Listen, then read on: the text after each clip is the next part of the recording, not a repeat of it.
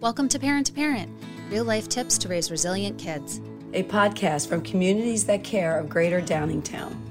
I'm Chrissy Jimbowski and have 2 young kids. And I'm Beth Ann Sinelli, and I have 2 adult kids. One of us is in the school-age day-to-day of parenting.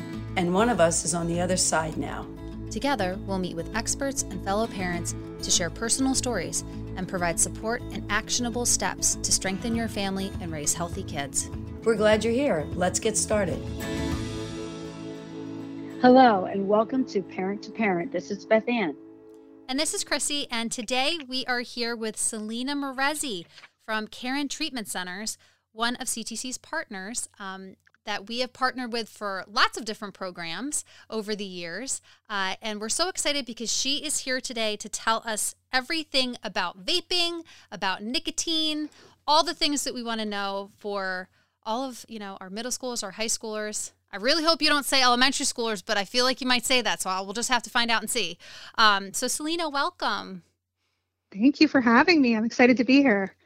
Great. Thanks, Selena. So I thought we might just start getting a little bit of background information about you and about Caron Treatment Centers and what it is your organization does and what you do, what's your role with Caron Treatment Centers. Sure. So Caron is actually one of the oldest treatment facilities in the country. We've been around for more than 60 years, providing, behavioral health care and addiction treatment. And we have inpatient programs that serve teens all the way to older adults, so retirees and beyond. And I actually work for their student assistance program, which has been around for 30 years. That's actually a really unique component of Caron because a lot of treatment facilities don't have that prevention component. So the student assistance program is actually pretty great because it is a unique component of Caron. My role there is a lead student assistance specialist. So I actually work in the Philadelphia region. I oversee a lot of our programming there, but mostly I focus on nicotine prevention and cessation, as well as parent presentations and professional education. So Selena, you are here today to tell us all about everything to do with nicotine, vaping. Vaping came out maybe a couple years ago, but it seems to be one of those things that we're like, is it going away? Is it coming back? Is it here to stay? So we have our whole list of questions and things that I think of the essentials that parents need to know. So first off, what is vaping? Like if you had to explain what it is, and we'll start there. Lots of questions, but we'll start there. Sure. Yeah. When I'm thinking about how to describe vaping, I really actually like to talk a little bit about the history of vaping. So I think it's pretty interesting because vaping really started out as what we would call a harm reduction tool. Now, that's kind of a hard thing to say because I think that's harm reduction is a misleading term. It does not imply harmless, and it doesn't remove the harm of the product. Harm reduction really meant that these products were aimed at their target market. It was really adults who were using a lot of traditional cigarettes. And they were really targeting adults who were smoking a lot of cigarettes. They even looked like cigarettes when they first came out, vaping devices. But really what they found was that adults weren't interested in these products. They wanted to either smoke cigarettes or quit. So they had to shift their focus onto a different market. And that really, unfortunately, was kids. And we saw that really clearly in the way that the products changed. They went from looking like cigarettes to looking colorful, looking objects or objects that were easy to conceal. And of course, the flavoring, the candy flavoring was added. So it was really clear who the target market was. So that was really how vaping started. And it really shifted to a youth-based product pretty quickly after it was first developed.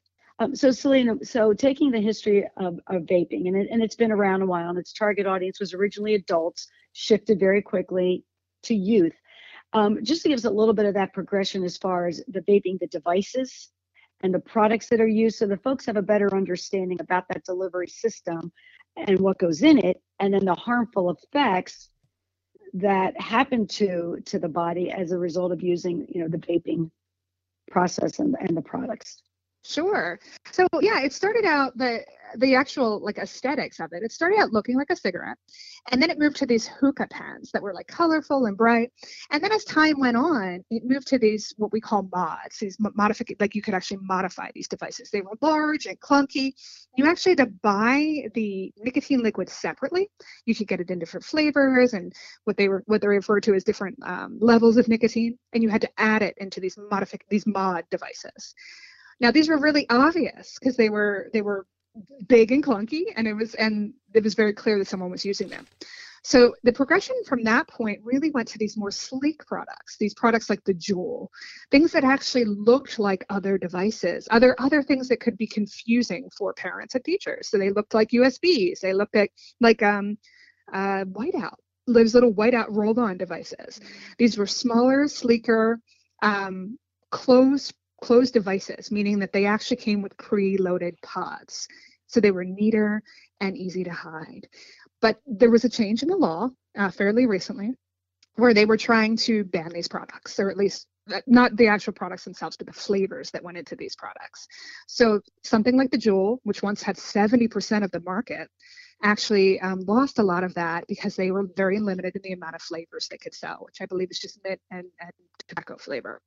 There was a slight loophole in the law, which allowed for these disposable products to now be sold, and they're allowed to sell flavors because so that's why what we primarily see as far as vaping devices now are products that come with all of the flavors that were once appealing, but you can throw them out. So they're one and done kind of products, still small, still sleek, disposable products are primarily what we're seeing now. Now, all of these devices pretty much work in the same way. They need a handful of ingredients, and that's some of their marketing is they'll say, oh, we only have 5 ingredients, implying that there's some kind of safe component to the limited amount of ingredients that they have. But these 5 ingredients for all vape devices are propylene glycol, vegetable glycerin, water, nicotine, and some kind of flavor. But when you heat this liquid, you produce something different. You produce carcinogens, which we know are cancer-causing chemicals. So that's where the real health implications start to come in, is that we see that these cancer-causing chemicals exist when you're heating the products. When you're heating the ingredients, it produces these carcinogens. So are there any products now that say that they are nicotine free and it's just flavors or it's just water vapor? Because I have to imagine, if you're a kid and you have this thing that you can breathe in cotton candy flavored vapor and blow it out, it probably looks really cool and it sounds really interesting. So, or do all of them pretty much have the nicotine in them, which makes it which causes the addiction piece of it, right? So when we test them primarily, yes, nicotine is in a lot of them. When we talk about a carton, and nicotine, of course, has its own dangers, especially the addiction component and the high levels of nicotine that are in these products. It's alarming. But every vape device needs propylene glycol, vegetable glycerin, and water to work. Okay. And the propylene glycol and vegetable glycerin, even if you're saying there's no nicotine added and it's just bubblegum flavor or it's just essential oils, is another one that we see a lot. You need that propylene glycol and vegetable glycerin. And when you heat those items, that's when you're creating that harm. So, basically, no matter the information that they're sharing, that's still present in all the devices. So that's still like really interesting. Oh, so no matter what, okay. So there is always going to be this a carcinogenic effect, basically a harmful effect that at all costs we could avoid, we would like to avoid. Yeah, you're heating something that shouldn't be heated and inhaled, essentially. Got it. Yeah. Oh my gosh. And so what happens after kids or a person, right, is using these substances? Like, what are the health effects on you, on the body? Like, what happens? So, again, long term, we're kind of still waiting, right, to see exactly what the long term effects are going to be. But short term, we do have students that report, I have this cough that won't go away. We're actually referring to it as Japer's cough. It's this chronic cough that's just persistent. We have students that do complain about shortness of breath. And really, the bigger concern that we see is withdrawal symptoms. These devices are incredibly effective as far as a delivery system for nicotine. It's getting to people's brains 7 to 10 seconds after they vape. It's staying in their system. We're talking about really high levels of nicotine. Most of these products are really delivering the same amount as a pack of cigarettes when you're talking about like one pod, sometimes more. So kids are getting addicted really fast. And that's really probably our biggest concern. Short term, it's just the level of how fast it can get to your system and how fast you can become addicted to these items. And it leaves your system within 30 minutes of the last time you use. So we have kids that are going through withdrawal throughout the school day and really experiencing some of these uncomfortable feelings, having difficulty concentrating, that sort of thing, because they're becoming addicted to nicotine. A pack of cigarettes is in one of those pods? Yeah, they're using them in like really short periods of time sometimes. Jeez. Yeah. I think I in my head had equivalent to like a cigarette. But this is the thing, is that you don't realize, and you got to think about it. You don't have to go anywhere. There's no barriers. Nope. Clean Indoor Air Act. You can't smoke anywhere anymore. No. And you can vape. I mean, there's sweatshirts that exist that have hoodies that have straws in the ribbons around the hoodie, and you hook your vape pen into it so you can go and vape through the hoodie to hide it. So you can do it in the back of the classroom.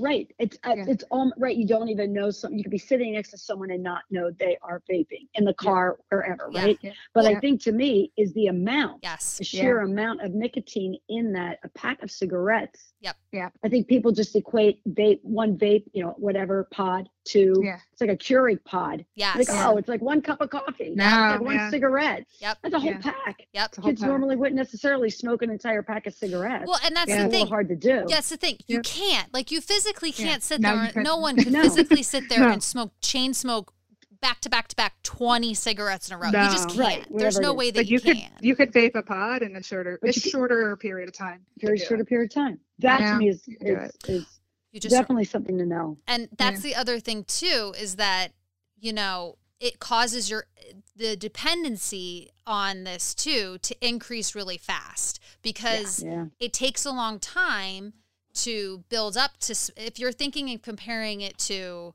traditional cigarettes, right?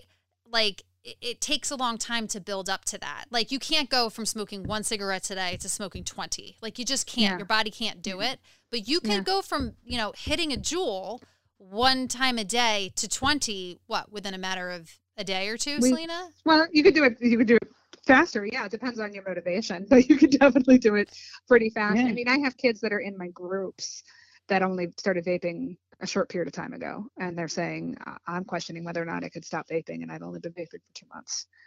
Wow. I mean, that's fast. That is quick. That is really alarming. So I have just a question about just trends. Is there an observation in general that youth, along with vaping nicotine products or flavored products, is there a trend for also vaping THC? That is an observation in the general population of youth. Sure, we're certainly seeing that as a trend among, many of the youth that we're working with.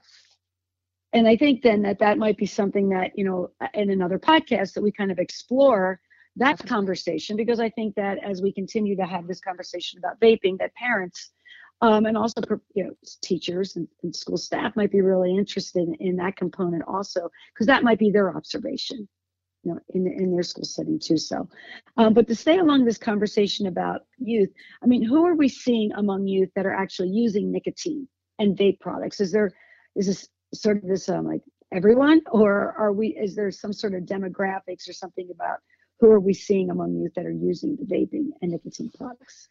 Sure. I was thinking about this question, and I think that it's actually interesting, depending on where you are, like regionally, really dictates what kind of products you're using. As far as age goes, unfortunately, we are seeing across the board middle school, high school kids are curious about these products and are trying these products. We have had some reports of kids as young as fifth grade using as well. But generally, most of our programs are targeted at middle school and high school. But also regionally, like we service up and down the East Coast, so all the way down to Florida. So when we look at some of our southern staff, they're really reporting vaping, of course, but they're still seeing higher levels of use of those traditional tobacco products. So we're still seeing higher levels of tobacco smoked with cigarettes or chewed tobacco. When we come into our area, like the Philadelphia region and the surrounding suburbs, vaping in the suburbs is pretty much key here. But I do still see some traditional tobacco use, although not as prevalent. And then when I go into some of the rural areas surrounding our suburbs, I see higher levels of traditional tobacco use, cigarettes and chew, but still vaping. So vaping is pretty much across the board up and down the East Coast, but depending on where we are, we're still seeing some other products kind of mixed in there a little bit. So what would be like the name brands of these products that you're seeing? Is the Juul still holding steady? Is it these other things that are these like one and done things? Like what are the brand types of things we should be looking out for? The one and dones are starting to really kind of corner the market. So the Puff Bar is one of the really popular ones that we see. You can get them in the Wawa. They're behind the counter. You can get them at any places you can get them online. I mean, they're very prevalent. The Juul does not have the market power that it once had because of the fact that they're gone. Yeah, their hands are tied.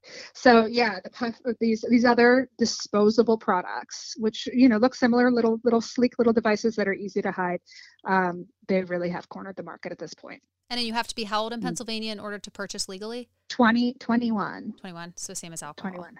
Okay. Yeah, across the board. That's national now. But they are, so like these Puff Bars and stuff are sold at gas stations, Wawas, convenience stores? Get them anywhere, online, anywhere. Yeah. Okay. Online, easy to get hold of. Yeah, they're pretty easy to get hold of. Selena, can I just a follow-up question on this? I recently saw some information from different public health groups about vaping, and one of the things that they were asking about that are available in some parts of the country are the boxes to collect, to dispose of vaping devices. And it was something that a few communities were looking into, sort of like the disposals for prescription drugs, and we do drug take back. Yeah. And I didn't know, and I just cannot remember which coalitions were sharing this information about how this is working. They have campaigns for this to collect these throwaway vaping devices. Do we have anything going on here in our Philadelphia area related to that? Not that I've heard of. Actually, that's some of it's the new information to me. It sounds smart because you think about younger siblings getting a hold of these products. It seems like a safe way to dispose of them. But unfortunately, I don't know of any. I was just curious. It was within the last month or so that I saw some drug prevention, substance use prevention coalition groups that were exploring this idea of boxes that recycle to collect or these boxes. So. Sure. So just the question to see if that's out there. Yeah. Not that I'm aware of yet. Put it out in the universe and perhaps it shall appear. Yeah. Right. So Selena, wait, just to back up for a second, thinking of purchasing. So it sounds like these products are pretty available to us, but then kids can also, if they're buying them online, I mean, I guess you could just lie about your age and use it that way, but you would need access to a credit card or something in order to do that. Are you seeing that's happening or? For sure. So like when we're educating parents, doing our general prevention presentations, we really encourage parents to not give open-ended things like gift cards or cash as gifts, or if there's a party coming up and for your child, to encourage people who will be bringing gifts to bring really specific gift cards like GameStop or Target or something where the money needs to be spent at that specific location, preferably one where vaping they can't purchase a vaping device, because they could these open-ended Visa cards or cash buying from a peer or a peer's older sibling, it gives them a little bit more buying power that we don't necessarily want to have. And I mean in general we really do encourage like specific gift cards, but if you're a concerned parent too, like really one of the keys there is just to keep having open conversations with your kids about this, and really take the temperature of what they're seeing at school. Is it something that's available at school? Is it something available from their friends using? Like get an idea of what's going on with your kid. Is probably some of the best prevention. But just as an extra precaution, make sure that they're not using those gift cards. I never would have thought about Oh, that because I I feel like never would have that's thought of that. it's a top No. thing is like, oh, just give it, for a birthday. How many birthday parties do we all go to, right? Just here's Yeah. a $25 Visa gift card or a reloadable Amex thing. And we Yeah. do it for, when do we start doing that? Typically middle school, high school, because we Yeah. run out of ideas for gifts. So Uh-huh. we're Yeah. thinking, oh, you have flexibility. Not Yeah. thinking, oh, you now have flexibility to use it to purchase a harmful substance Yeah. to your body. But that does give them a lot of opportunity to do that. That's good Sure. to know. Gift Yeah, cards. So good to know. specific gift cards as we enter the holiday season shopping. Yeah, no Yeah. stocking stuffer like that. No, for middle school, high school. Oh my gosh. Nope. Good. Oh, heavens. Okay. So continuing this conversation as we talk about the product and the product itself, but what are you seeing in your work as far as like how are youth using these products? So is it in a binging? Is it daily, regular use before school? Just kind of what are the patterns Sure. of use? Well, I like to refer a lot to monitoring the future. It's data that we gather from the National Institutes of Health and University of Michigan get together every year and really provide this really solid data. And when we're kind of thinking about like who's using nationally, we typically refer to that data. And daily use in 2020, they reported that 2% of 8th graders are using vaping daily. About 6.5% of 10th graders are vaping daily, and almost 9% of 12th graders are vaping daily. So these are, when we think about the daily users, these are our kids that are clearly addicted to nicotine.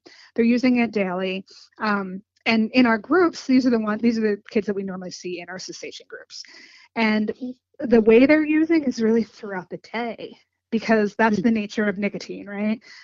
You go through nicotine withdrawal, it leaves your system really quickly. Like I said, you're talking like 30 minutes after the last time somebody used, they start to experience some of these uncomfortable withdrawal symptoms.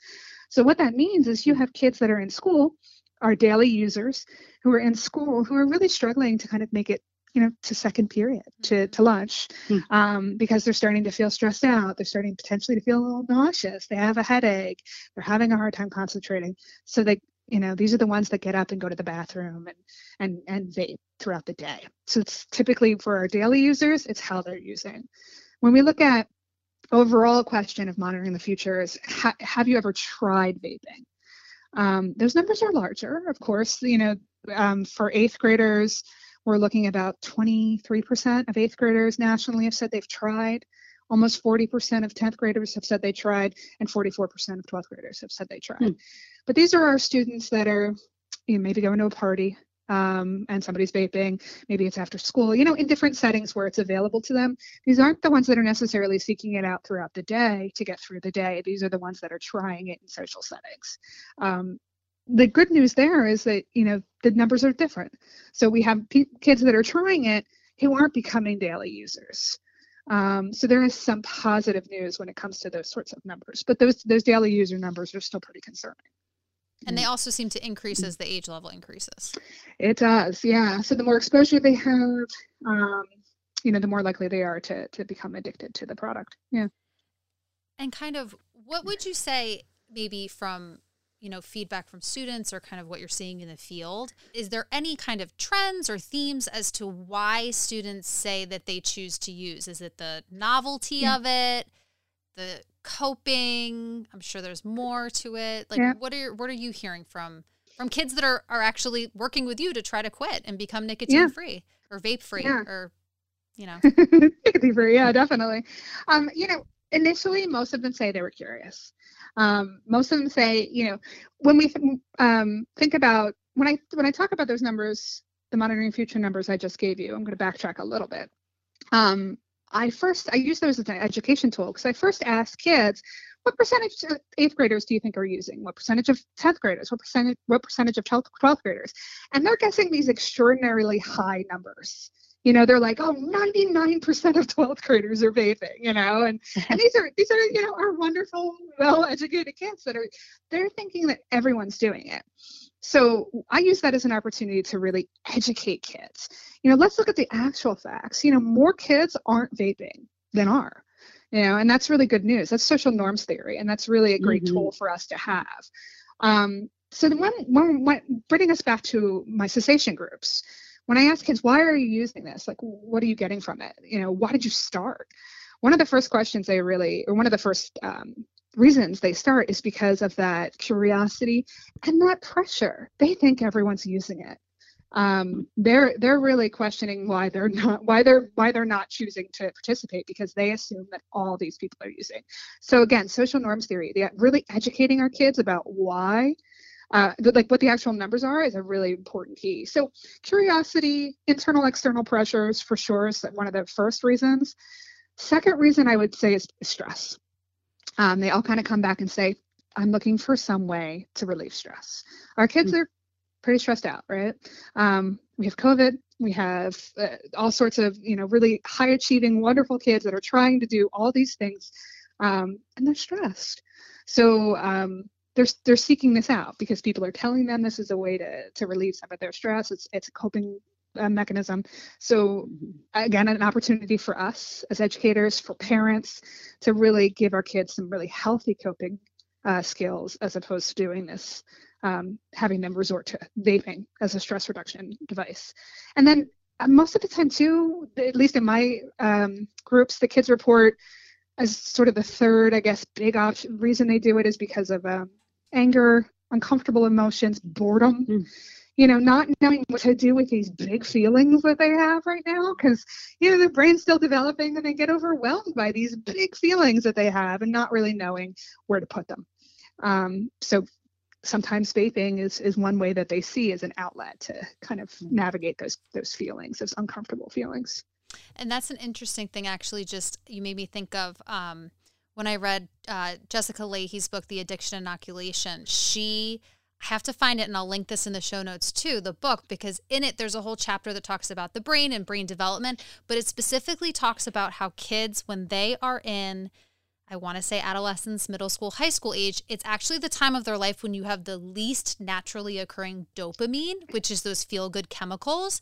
So that pairs with the time when you're most likely to, because your prefrontal cortex and impulse control isn't fully developed. So having the lowest dopamine with trying to novelty seeking, right? So trying to figure out, okay, well, what can I do with my feelings and all these things and get those feel good dopamines, response going. I just thought that was interesting. Of all the ages, it's during adolescence. So it pairs very nicely, low dopamine with risk taking.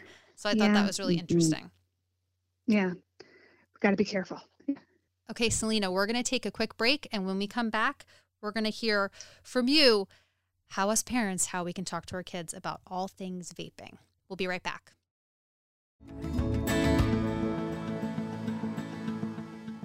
Hey, Chrissy here. I just wanted to take a minute to ask you a favor. If you're enjoying our podcast and finding the information helpful, would you please share it with someone? A friend, a fellow parent, your partner, or another family member or grandparent? We're hoping to support as many parents and caregivers as possible, and we know word of mouth is the best way to reach others in our community. Thanks so much for helping us share the podcast and taking the time to listen. Okay, back to our conversation.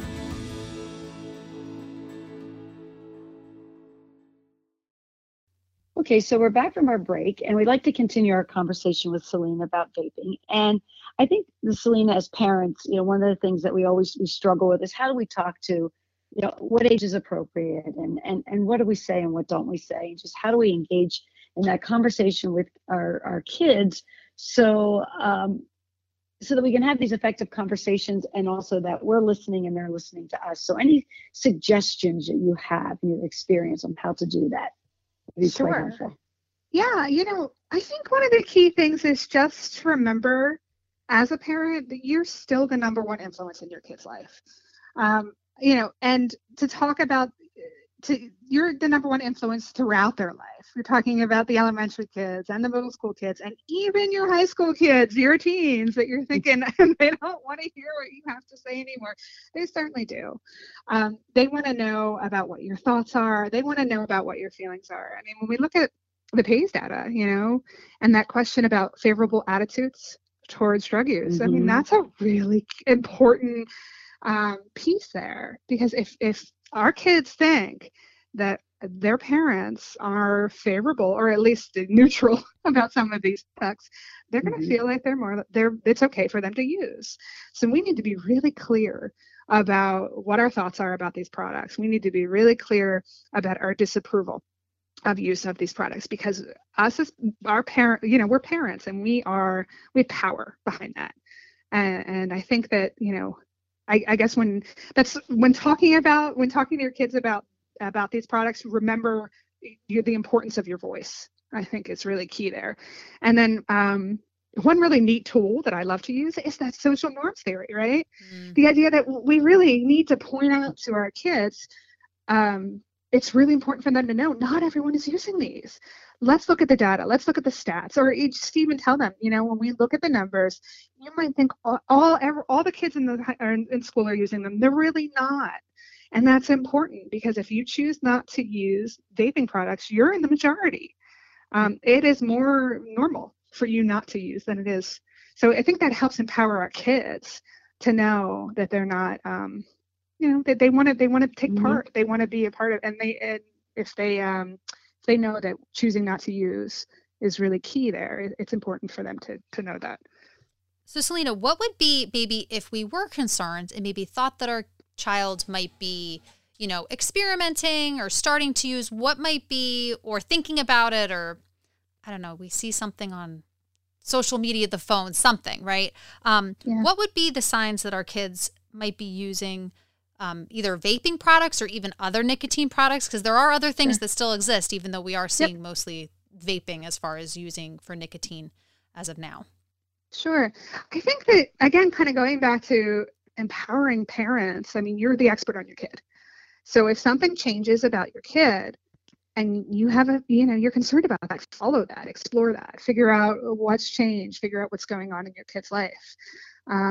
But as far as like actual key observable behaviors, any kind of physical changes are really key. If you're noticing that about your kid, behavioral attitude changes. You're the expert on your kid. You'll notice these shifts and these changes. And if something's changing and you're concerned about it, draw attention to it, figure out why it's happening. And productivity changes, grades. Are they not participating in activities they once loved? What's going on there? That all warrants more exploration and figuring out what's changed and why. One of the things, Selena, when you were talking about signs and things, is there anything that's important to say here about friend groups? I mean, is there anything about this? Because,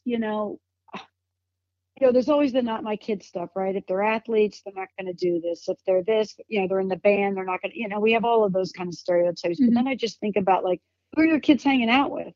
Yeah. Not that they're bad kids, but is there anything to say about the friend group? Yeah, I mean, I guess if the friend group has changed recently, it's also worth exploration, figuring out why that friend group has changed. Who are these kids? Get to know them. Know your kids' friends too. That's important. And would you say also know the parents of your kids' friends? Because I do feel like that's such a piece of it with phones, right? So it's kind of not the same thing of like, you think about it, it's back in my day as a child of the 80s and 90s, right? So like it would be like the phone. Where was the phone? Yeah. In the kitchen, on the wall, on a cord. Someone would call, right? Or someone would show up at the front door. Hey, can Chrissy come out and play? And the parent would kind of have eyes on all of that. And so now that's all behind screens. It's just like, hey, Susie texted me and wants to go. Can I go over to her house and play for a little bit? Okay, bye. Like, but do we know Susie's parents? I don't know. I kind of know them. I don't know. Like, and so it's that missing piece too that I think is difficult and kind of another layer that just technology in general adds this extra layer and dynamic to parenting too. I agree. Yeah, it's important to know them. Okay, so as we try to wrap up all things vaping, we like to end every episode with our take action tips. So some simple, straightforward skills, tangible things that parents can do right away. So Selena, what would you say if you had to give parents, one or two tips of what they can be doing right now, and maybe a tip geared towards parents of elementary school kids and then one towards more middle and high school kids, what would they be all things vaping? Sure. Let me think about this. So I think that, again, key is remember that you're the number one influence. Remember that, what you have to say, your thoughts on things, your opinions on things are going to dictate how your child will interact with things like vape devices later on. So feel empowered, embrace your voice when it comes to that, because that's really important. But tips, actually, like, really practical tip for all ages is just eat dinner together. Statistics show you eat dinner with your kids 5 to 7 dinners a week, they're going to have significantly less. They're going to use less substances. They're going to vape less. It just shows again and again what role just eating together, how important that is in our lives. And if you're, have kids that are in all sorts of activities and you're driving them all around, take that time in that car, shut off the radio, have those conversations, ask open-ended questions. I ask my kids, how did the day go? Fine. You need to ask those open-ended questions so you're hearing more about what's going on in their life. So take that time together to connect and have conversations.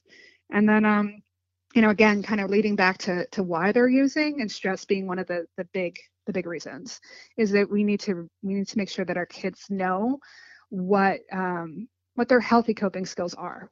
And they can be easy, they can be free, and they can be things like, let's take a moment to take a deep breath. Let's take 3, because that shows that's really better than 1. Let's exercise. Let's look at some hobbies and some interests that you have. Let's have downtime where we're just hanging out and listening to music and letting our imagination grow, and laughing together, watching something funny. And who are your support people? Helping your kids identify who are your people that you go to when you're sad. Who are those people that you go to when you're angry? Even if it's silly, let's write them down. Let's identify who those people are, so that when you're having a stressful moment, when you're angry, when you're having those uncomfortable big emotions, who are those people you're reaching out to? And so easy coping skills that they can just pull from in the midst of those emotional times when they really need them. So I think that's probably key, is really taking time to connect and really arming our kids with some great coping skills would be and that's all ages. Again, this would be, although these are great skills to start in early elementary school and keep developing and keep having these conversations. It's not a one and done kind of thing. This is an ongoing conversation that we have to continue to have, because it's really, they're going to keep getting met with these temptations and these stressors. They're going to keep encountering vaping throughout their day, throughout their years. So we need to counter that with ongoing conversations about these topics. So, Lita, can I just follow up on this? Sure. What you just ended on, just reminding me of something very, very recently. Parent comments about younger children. So, and this would be perhaps like 5th grade, 6th grade, beginning middle school years, and the concern that having these conversations too early. So there often is a thought that my child is too young to hear this and know about this, and that by having this conversation, I've introduced them to a pretty unique and interesting and possible thing that they want to explore for a variety of reasons. And so do you find that students already have, I'm not saying it's accurate knowledge, but they have familiarity with vaping and vaping products and everything else about the world of vaping much sooner perhaps than parents think their child has that experience? And if you could just comment on that.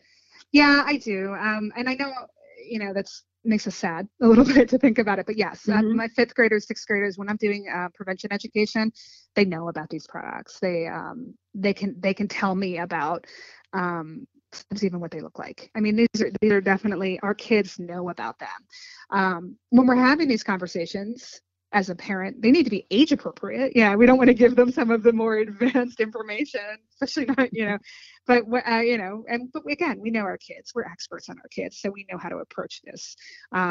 Versus like a 5th grader versus a 12th grader. But yeah, they know about it. They know about it in 4th grade. They know about it even younger sometimes. I've done early elementary prevention education on these topics too, because it's needed. Yeah, they see older siblings, or they see friends, older siblings. They're getting exposed to it, unfortunately. So yeah, the time to talk about it is always now. And what's like some of the things from the early elementary approaches, I guess you could say, that would be age appropriate? So, I mean, I guess from a prevention standpoint, we do a lot of, like for the really, really little guys, we do a lot of like, what's a good medication versus a bad medication. You know, if the doctor tells you to take a medication and your parent helps you take it, that's a medication that will help you. But if it's not a prescribed medication and it's not an over-counter the medication that your parent is helping you with, it's not a medication you want to put in your body. And then there's you know, we can go about it from that standpoint. You can even take the opportunity if you're giving your kid, like, you know, a Tylenol. Like, this is a medication that helps you. There's other things out there that don't, you know. There's a lot of ways that you can go about it for some of our really, really little guys. But I think just asking them what they see, what they're seeing at school, what they're seeing outside of school, what they're seeing when they go to their friends' houses. That's a really good springboard for that conversation. Get an idea of what they already know, and then go from there. And so, Selena, we have a lot of great information was shared in our podcast today. And I know that we will be putting a lot of this resources and information in our show notes for this particular episode. But where can our listeners find information from Caron Treatment Centers and find some of the things that you're sharing with us so that they can stay updated on programs and resources and events? Sure. So you can always email me, Morresi, it's MORRESI at CaronCaron.org. But we also have a great digital resource. We have parent presentations. We have information about nicotine. We have information about THC, and it's all free. It's all grant funded and free.